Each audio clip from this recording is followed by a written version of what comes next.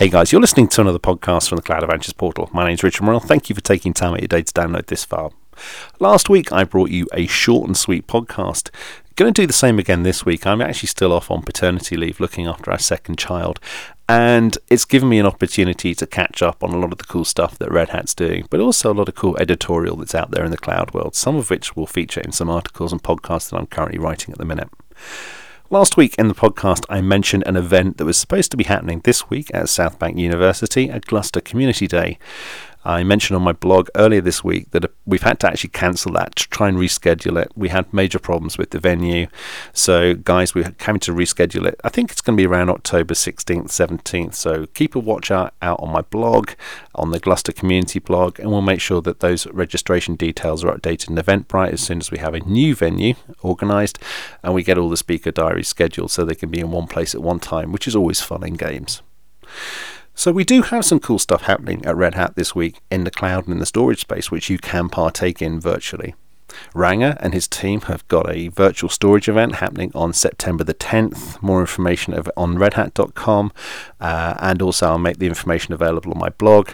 Ranger's a really good guy. I had a chance to spend some time with him, short and sweet time with him at Red Hat Summit in Boston earlier this year.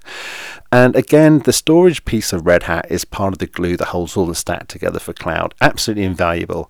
So if you're interested in understanding what we're doing in the Red Hat storage space, register for the webinar. Make sure you partake.